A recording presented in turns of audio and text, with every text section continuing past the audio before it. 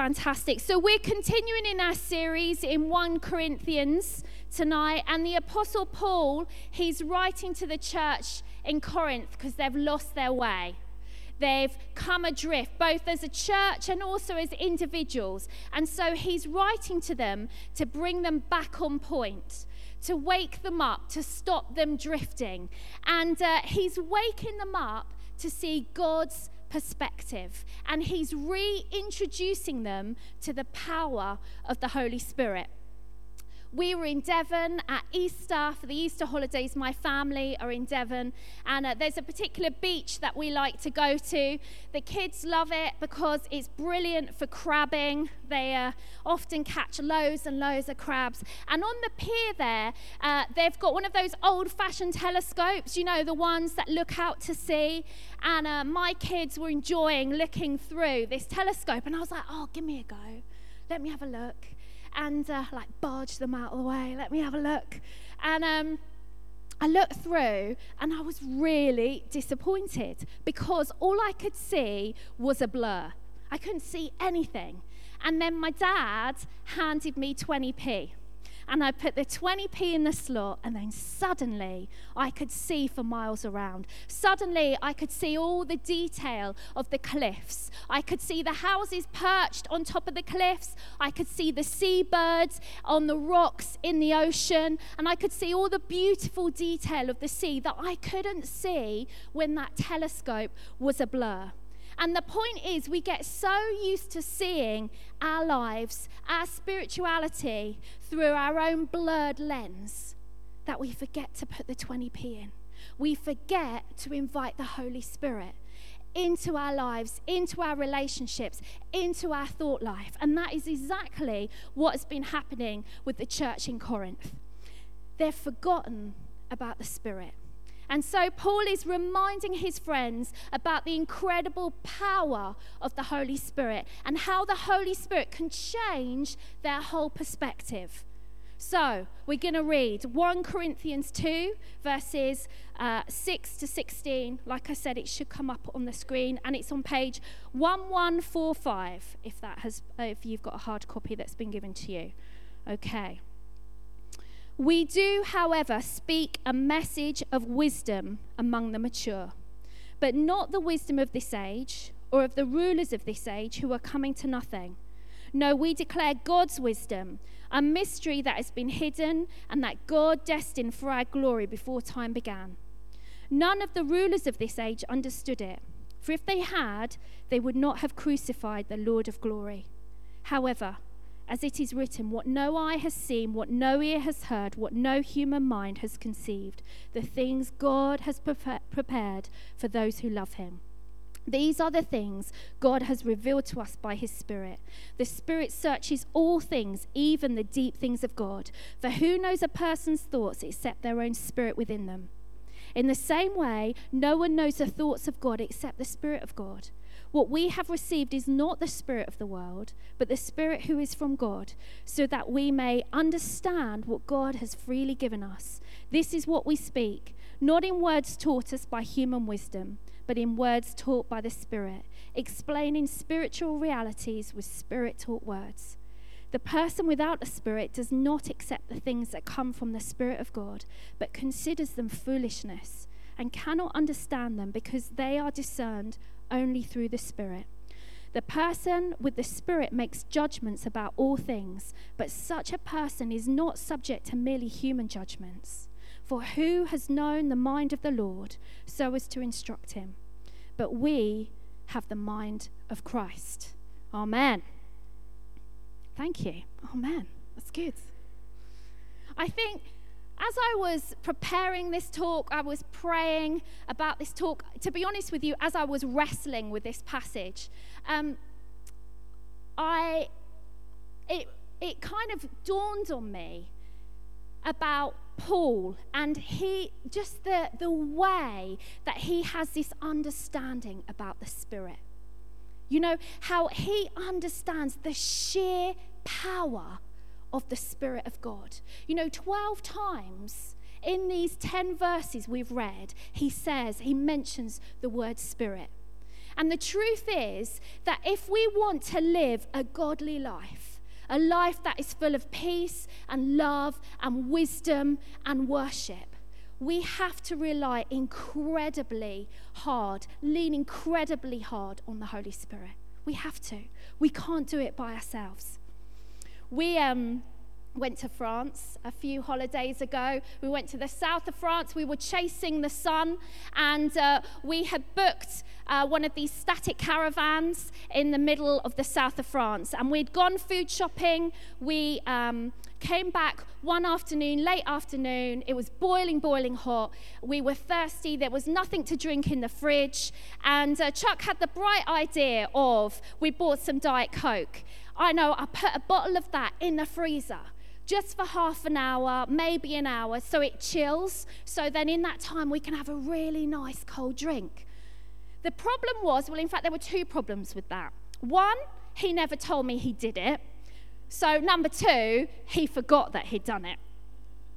About 3 o'clock in the morning, we were woken up to the most almighty explosion in our caravan. It sounded like a gun had gone off. We both sat bolt upright in bed, absolutely petrified. He's there kind of flinging off the covers and faffing away around in the dark, trying to get the light switch on, and pulls open the bedroom door, turns on the kitchen light, and discovers the complete devastation of our kitchen. There were bits of plastic all over the kitchen floor, bits of broken glass everywhere, ice all up the walls, all on the worktops, and then even frozen Diet Coke on the ceiling. And as he turned, he saw the great big fridge freezer with the door wide open, and one of those freezer drawers had a lovely Diet Coke-shaped hole in it. You see, what had happened was that Coke, like a rocket, it had surged out of that freezer drawer. It had, with so much power, full force, flung open that great big fridge freezer door, and with an almighty burst, it exploded all over our kitchen. We had completely underestimated the power that Coke bottle contained. And you know what? We're in danger of doing exactly the same thing with the Holy Spirit. We're in danger of doing that. All too often, we completely forget about the Holy Spirit. We underestimate the power of the Spirit, and we do that at our detriment. The Holy Spirit is God's very presence living in us.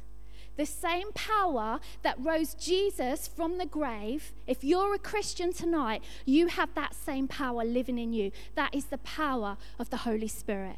The Holy Spirit who brings comfort, who teaches, who reveals truth to us, who guides and leads us and convicts us and empowers us, who brings us to life, who sends us, who bears fruit in us, who makes us more holy, who heals us up, who intercedes on our behalf, who enables us to perform signs and wonders and miracles and prophesy.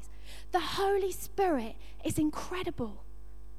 He is all powerful. He is a person. He is a person to be welcomed and received and invited and honored and embraced into our lives. A couple of years ago, I was asked if I would do some prayer ministry for a lady. And she had a very, very abusive past. Her childhood was full of abuse. And she had sought lots and lots of professional help. And over the years, she was getting better. But she knew that she needed God. She needed the Spirit to do something in her. And so she asked for some prayer ministry. And we just do what we normally do in those situations, is just lay a hand on that person and invite the Holy Spirit to come.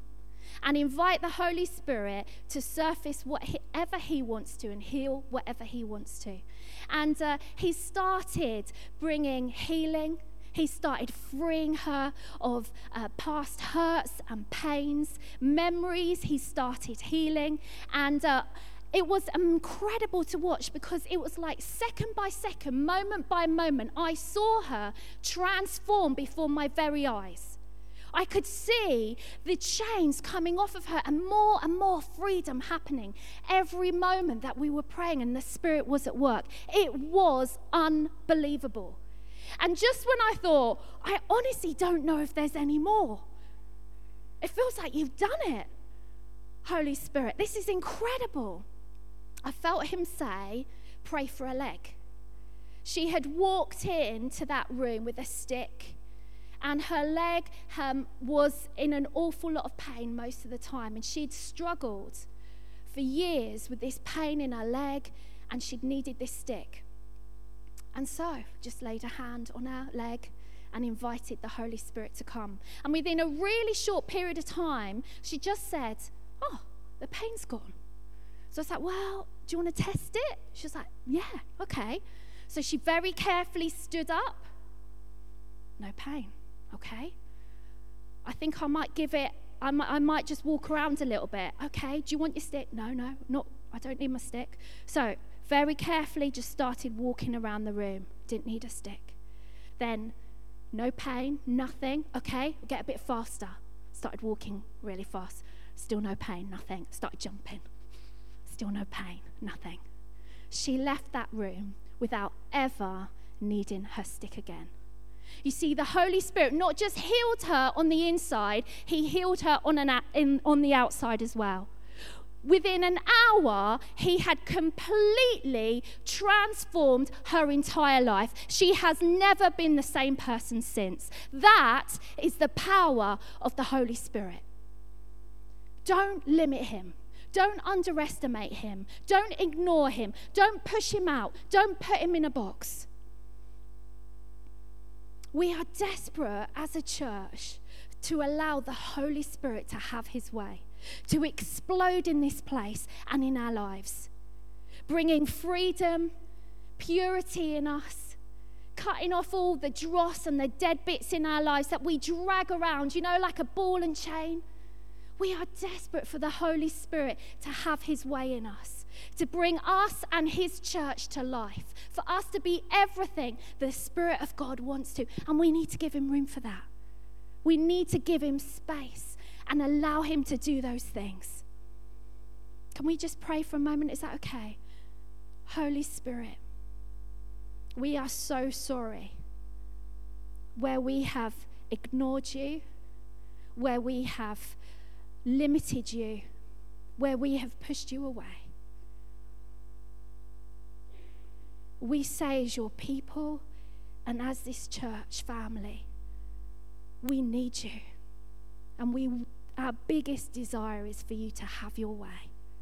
You are so welcome here. Come, Spirit of God. Fall in this place. Amen. Amen. So Paul is reminding the Corinthians about the power of the Spirit and then the wisdom from the Spirit.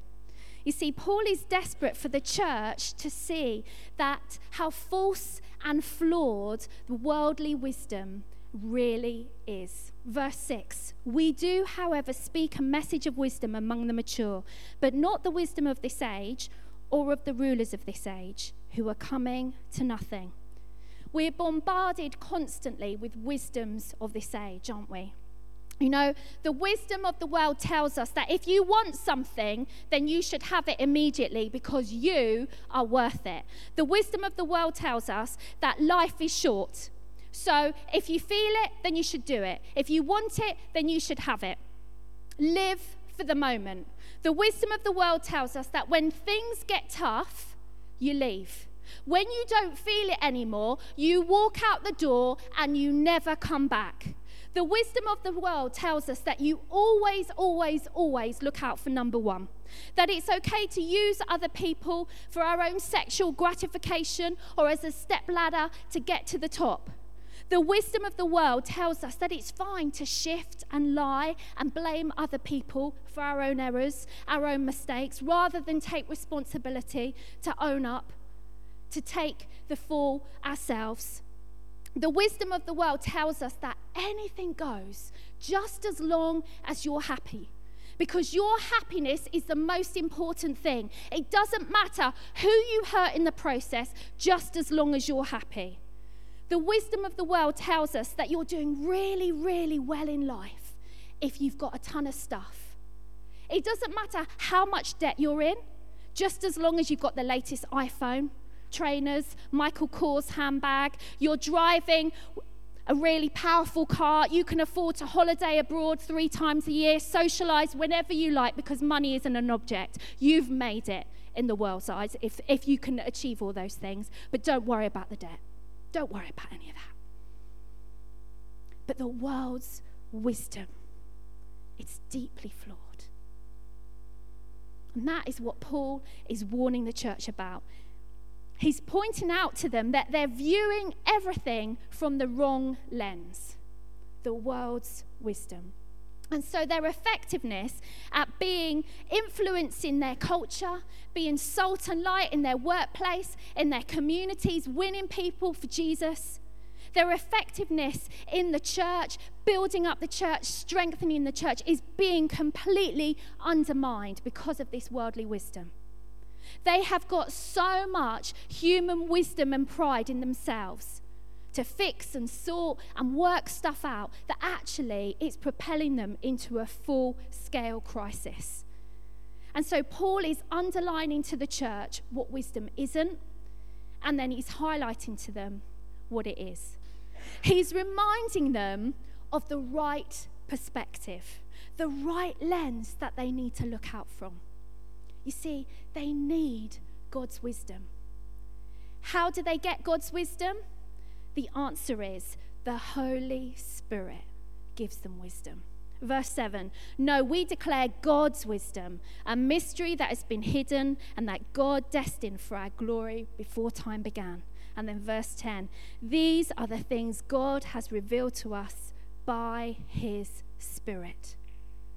God's wisdom is, simply put, God's way of doing things. And as Christians, our desire should be that God has his way. It's his way and not ours. However, when it actually comes, often to us handing that stuff over to God, often we find that in our heads and in our hearts, there is a wrestling match that takes place. Because so often we think, do you know what? I think I'm in a far better position to deal with that stuff, to work that stuff through. Maybe I'll just try and sort it first. Maybe I'll just try and deal with that, and then we'll see. And that is why there are vast areas in our lives that are being ruled by our own worldly wisdom. And that is where God wants us to make a trade, to actually hand those things over to him. Our way of doing things, our way of thinking, our way of problem solving, our way of planning for the future, our way of juggling our finances, fixing our marriage, parenting our children. He wants us to humbly hand those things to him, to make that trade, to lay it all down at the foot of the cross and say, Lord, fill me with your Spirit of wisdom. Let that take over. Let it take over. Humility opens us up to the wisdom of God. And for many of us, we will struggle to know God's way. What is your way, God? What is your path? What are you saying? What are you doing? Do you remember those bands we used to wear? What would Jesus do? What would Jesus do in that situation? Would he have said that? Would he not? Would he have walked away then? Would he not? We struggle to know. The beginning of the journey towards answering some of these questions has to be, number one, fill me with your Spirit. Fill me with your Spirit. Number 3, revelation by the Spirit. Verse 10. These are the things God has revealed to us by his Spirit. We receive revelation. So I was at a South welcome dinner a couple of weeks ago, and I was introduced to a guy there who told me that he'd just started coming to the South site. He'd only been in church 2 times. There's a person who is part of the South site, is a good friend of his, who actually had been praying for him for many years, had invited him to come to church. And the second time he came to church, he had no church experience whatsoever. He was telling me over dinner, and he said, basically, we had given the opportunity, like we do most Sundays, if there is anyone in the church that would like to give their lives to Jesus. We do that most of the time. And he was saying to me, when that happened, he was looking around. And then he was like, oh, how did you get up there? How did that happen? You see, in his mind, he hadn't planned that day to become a Christian. He hadn't woken up that morning thinking, today's the day I'm going to become a Christian, I'm going to give my life to Jesus. He said, I can't explain it, but it just felt right. And that is what the Holy Spirit does. He reveals who God is to us, whether it's for our very first time or the millionth time. That's what he does. The Holy Spirit will always bring new revelations to us. He will always reveal the things of God to us. Revelation will always come when the Spirit of God is at work in us. And our desire has to be for more of the Spirit at work. More of the Spirit at work in our lives, in our mind, in our body, in our spirit, in our soul. We desperately need that. God needs to do something in us before he can do something through us. And so many of us, we are desperate to know God's will. We are desperate for more intimacy. We are desperate to know his rule and reign over our lives. We are desperate to hear his voice. We are desperate to know him as God, as our heavenly Father. And for this to happen, we badly need the Holy Spirit to show us who God is, to reveal the things of God to us. It's so easy to forget that if we're to operate fully in the Holy Spirit, to be people who carry power, that it starts in us first. The Holy Spirit can only go as far and as deep as we allow him to go in our own lives. The Holy Spirit reveals the things of God. So one glimpse, one touch, one whisper from him, one revelation, and suddenly things start to change. We find our character, our coping mechanisms, our behaviors start to change, start to shift, because something in us has shifted, has moved. And that is because the Holy Spirit has revealed who God is to us. Can we pray again? Is that okay? Lord, we need you to do something in us. We want you to do something in us. We are desperate for your touch. We are desperate for the Spirit of God to reveal the things of who you are to our lives, God. For us to be changed. Our characters, our coping mechanisms, our way of doing things, Lord. Reveal who you are to us. One glimpse from you is all we ask for tonight. One glimpse. Have your way.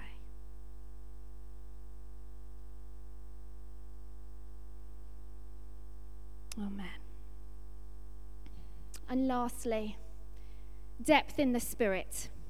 So Chuck and I, we've been married coming up to 14 years in August, and I would say that he knows me pretty well. Very well, in fact. He knows when I'm mad, when I'm upset, without me having to say or do anything. He knows. He knows that I always need a cup of tea first thing in the morning to wake me up. He knows that seafood is the way to my heart, that I will never say no to watching Location, or Homes Under the Hammer, or to pop into Next, or to drink a cocktail or have a glass of Prosecco. He knows that I can't think if the house is a complete mess. I get really stressed and I can't think. He knows that I get really stressed if I'm not up to date with the washing, because a family of 5, honestly, you miss doing a load or 2 of washing and you're knee deep in washing for like what feels like a month. He knows all of that. And he knows so much about me. He also knows that on a fairly regular basis, I'm going to turn to him and I'm going to ask the fateful question that he knows he will never be able to win. Whatever answer he gives me, he will know it will be wrong. And that is, darling, does my bum look big in this? He knows all of that. But you know, it doesn't matter how well he knows me or how long we've been married for. No one knows me better than me. No one knows those thoughts that go on. No one knows those deep internal struggles that go on within me, that go on within my spirit. Have you ever found yourself saying during an argument, maybe it's only me, but that kind of thing where you say, don't try and tell me what I mean. I know exactly what I mean. Anyone say that? Is it just, yes, good. I'm glad I'm not the only one. You see, no one knows you better than you, because you live with you. And if you really want to know someone perfectly, then you would tune into their spirit. The Holy Spirit is tuned into the deepest things of God, the deepest parts of God. He has access to the innermost being of God. Verse 10 and 11 says this: these are the things God has revealed to us by his Spirit. The Spirit searches all things, even the deep things of God. For who knows a person's thoughts except their own spirit within them? In the same way, no one knows the thoughts of God except the Spirit of God. So just as no one knows the deepest thoughts of a person better than their own spirit, no one knows the deepest thoughts of God better than the Holy Spirit. Has anyone here been scuba diving? Anyone? A few people. Did you enjoy it? Yeah. Well, my brother and sister-in-law, they went scuba diving a few years ago on holiday, and they loved it. They loved the fact that they could dive down really deep into the ocean. You know, they could see all the beautiful underwater world, the beauty in the coral, the tiny little detail of the plants, the beautiful coloured fish, and maybe the not so beautiful coloured fish. They loved it. They've got the bug for it. The Holy Spirit is like a deep sea diver. He dives down deep within us to see what's going on down there. And that is why the Bible says when we don't know what's happening, the Holy Spirit can help us, because he dives down deep within us. He gets to where the action is. He goes deep thought fishing, and he connects our deepest parts to the deepest parts of God. The question is, are we willing to allow the Holy Spirit to dive down deep within us? Are we willing for him to see not just the beauty in us, but also some of the murky depths? Are we willing to allow him to have access to the whole of us? To say, have your way, surface whatever you want, so that he can shine his light on areas in our lives that maybe we don't even know about, that need cleaning and healing and freeing. God desperately wants to reveal the deep things of himself to his people. And a wonderful example of this is when he starts healing us up on the inside. When we allow him to go down into the very depths of us, into those places that no one else knows about and no one else sees. And I love this bit in right at the beginning of Genesis. It's 1 Genesis verse 2, and it says this: now the earth was formless and empty. Darkness was over the surface of the deep, and the Spirit of God was hovering over the waters. That is a picture of inner healing. That's what God does for us. The Spirit of God hovers and broods over the deepest parts of us. Those parts where it's covered in darkness, where it's empty, where there is nothingness. The Spirit of God hovers and broods, and he brings us to life. Just like he did in Genesis. He created the world. He brings us fully into life. The Spirit connects us to the deep things of God, and they are revealed when we allow the Spirit to dive down deep. But you know what? Sometimes that can be uncomfortable. Sometimes that can be painful. But that is okay, because it's part of the healing process. We've lived in Scotland now for 11 years, and we moved up, and we bought a house that needed quite a lot of work doing to it. And we decided that we were going to go on a massive, mammoth IKEA trip. So we hired a big white transit van because we needed to buy a new kitchen and flooring and lights and furniture and all sorts. We left our eldest son, he was the only one at the time, with my parents, and off we went.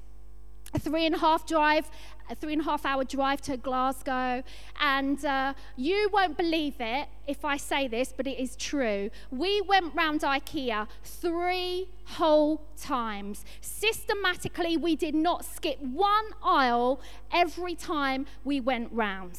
And we had to pay, obviously, as you go out, and the worst bit was when Chuck was in the van, and we'd had the kitchen, and I was there. He was like pulling this kitchen into the van, and he was like, "Are you pushing?" I'm like, I am, like half in tears, because my body strength is the equivalent of probably an 8-year-old child, you know. And so he was like grabbing all this stuff, sweat pouring off him. He was absolutely exhausted. And it was really, really late at night by the time we finished. We were absolutely done. But we were hungry. And you know, IKEA, just by the doors, they've got the ice cream bit, haven't they, and the hot dogs. We're like, right, let's get a hot dog. Got a hot dog, ate it really fast, then completely regretted it because I felt sick. I was like, oh, great. 3.5 hours in the van on the way home, brilliant. And I was just feeling so unwell. These sick feelings were increasing all the time. And I just didn't want to be sick. There was no way I wanted to be sick, so I started fighting with those feelings. You know, ignoring them, turned the music up really loud, then started talking to Chuck, you know, wound the window down, breathed, you know, big breaths of fresh air. I'm not going to be sick. And then within me, I wanted to be anywhere but in that van at that moment. It was dreadful. I was just fighting these feelings all the time. We got home. Early hours of the morning. Done. Decided there's no way we can unload the van. Let's just get into bed and go to sleep. I was in bed. There was Chuck. And I remember this so clearly. He was absolutely wrecked, desperate to get into bed. He had one leg in the bed, one leg on the bedroom floor. And in that moment, I turned and I threw up all over our bedroom floor. And I remember him just pulling his leg out of the bed. He just went, oh. Dropped his head as he plodded down the stairs to get the fish slice, the bowl, and the disinfectant to clear up my sick. What a great man I've married, eh? He's lovely. Yeah, he is.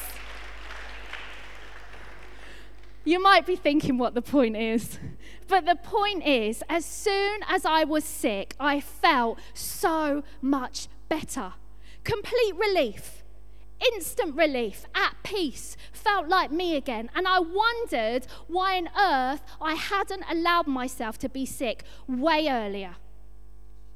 Isn't it interesting how often we resist the things that we know are going to be good for us? And inner healing can often feel a little bit like fighting with those sick feelings. But as soon as that healing takes place, we wonder, why on earth didn't I do this sooner?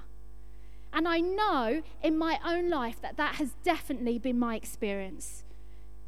But during those times, sometimes of pain, sometimes of uncomfortableness, I can honestly say that I was the closest to God. It was like my debts called and cried out to him, and he met me. And he revealed who he was to me in a way that was so precious and life-changing. The pain is fleeting in comparison to the healing and intimacy and freedom that we experience. And for many of us here, we've consciously or unconsciously made a decision that actually to get prayer ministry, to get some healing on the inside just isn't for us. No, thank you. I'll leave that well alone, thanks. Well, I can say I've been there too. And again, many times I've been there. But you know, what I do know is that when I go and I ask for some prayer ministry, and a couple of people will invite the Holy Spirit to come and say, surface whatever you want to, I have never once regretted it. I have never once regretted any of that. Because he always, always, always brings about a deeper, far more lasting reward than I could ever have hoped for. God knows what we need way more than we do. And time again, I've met with people who need and want inner healing. And normally, after the first session, they will turn with a real sense of relief and go, oh, it was nowhere near as bad as I thought it was going to be. Or, I had no idea that the Holy Spirit wanted to heal that in me. Or, I feel so much lighter, so much freer. Why didn't I do this sooner? Can I encourage you? If you know that you could do with prayer ministry, that you need some healing on the inside, don't be scared. Don't put it off. Speak to your small group leader. Speak to Hazel. Come and speak to me. Because I promise you, you'll never regret it. Let's be a people who understand that God needs to do something in us first before he can do something through us. Let's be a church family who constantly allow the Holy Spirit to have his way, to do what he does best, bringing godly wisdom and power and perspective, and to dive down deep within us, bringing healing and revelation, revealing the deep things of God to us. Let's fall in love with the Holy Spirit again. Let's be a church that pursues the wonder of the Spirit. Why don't we stand?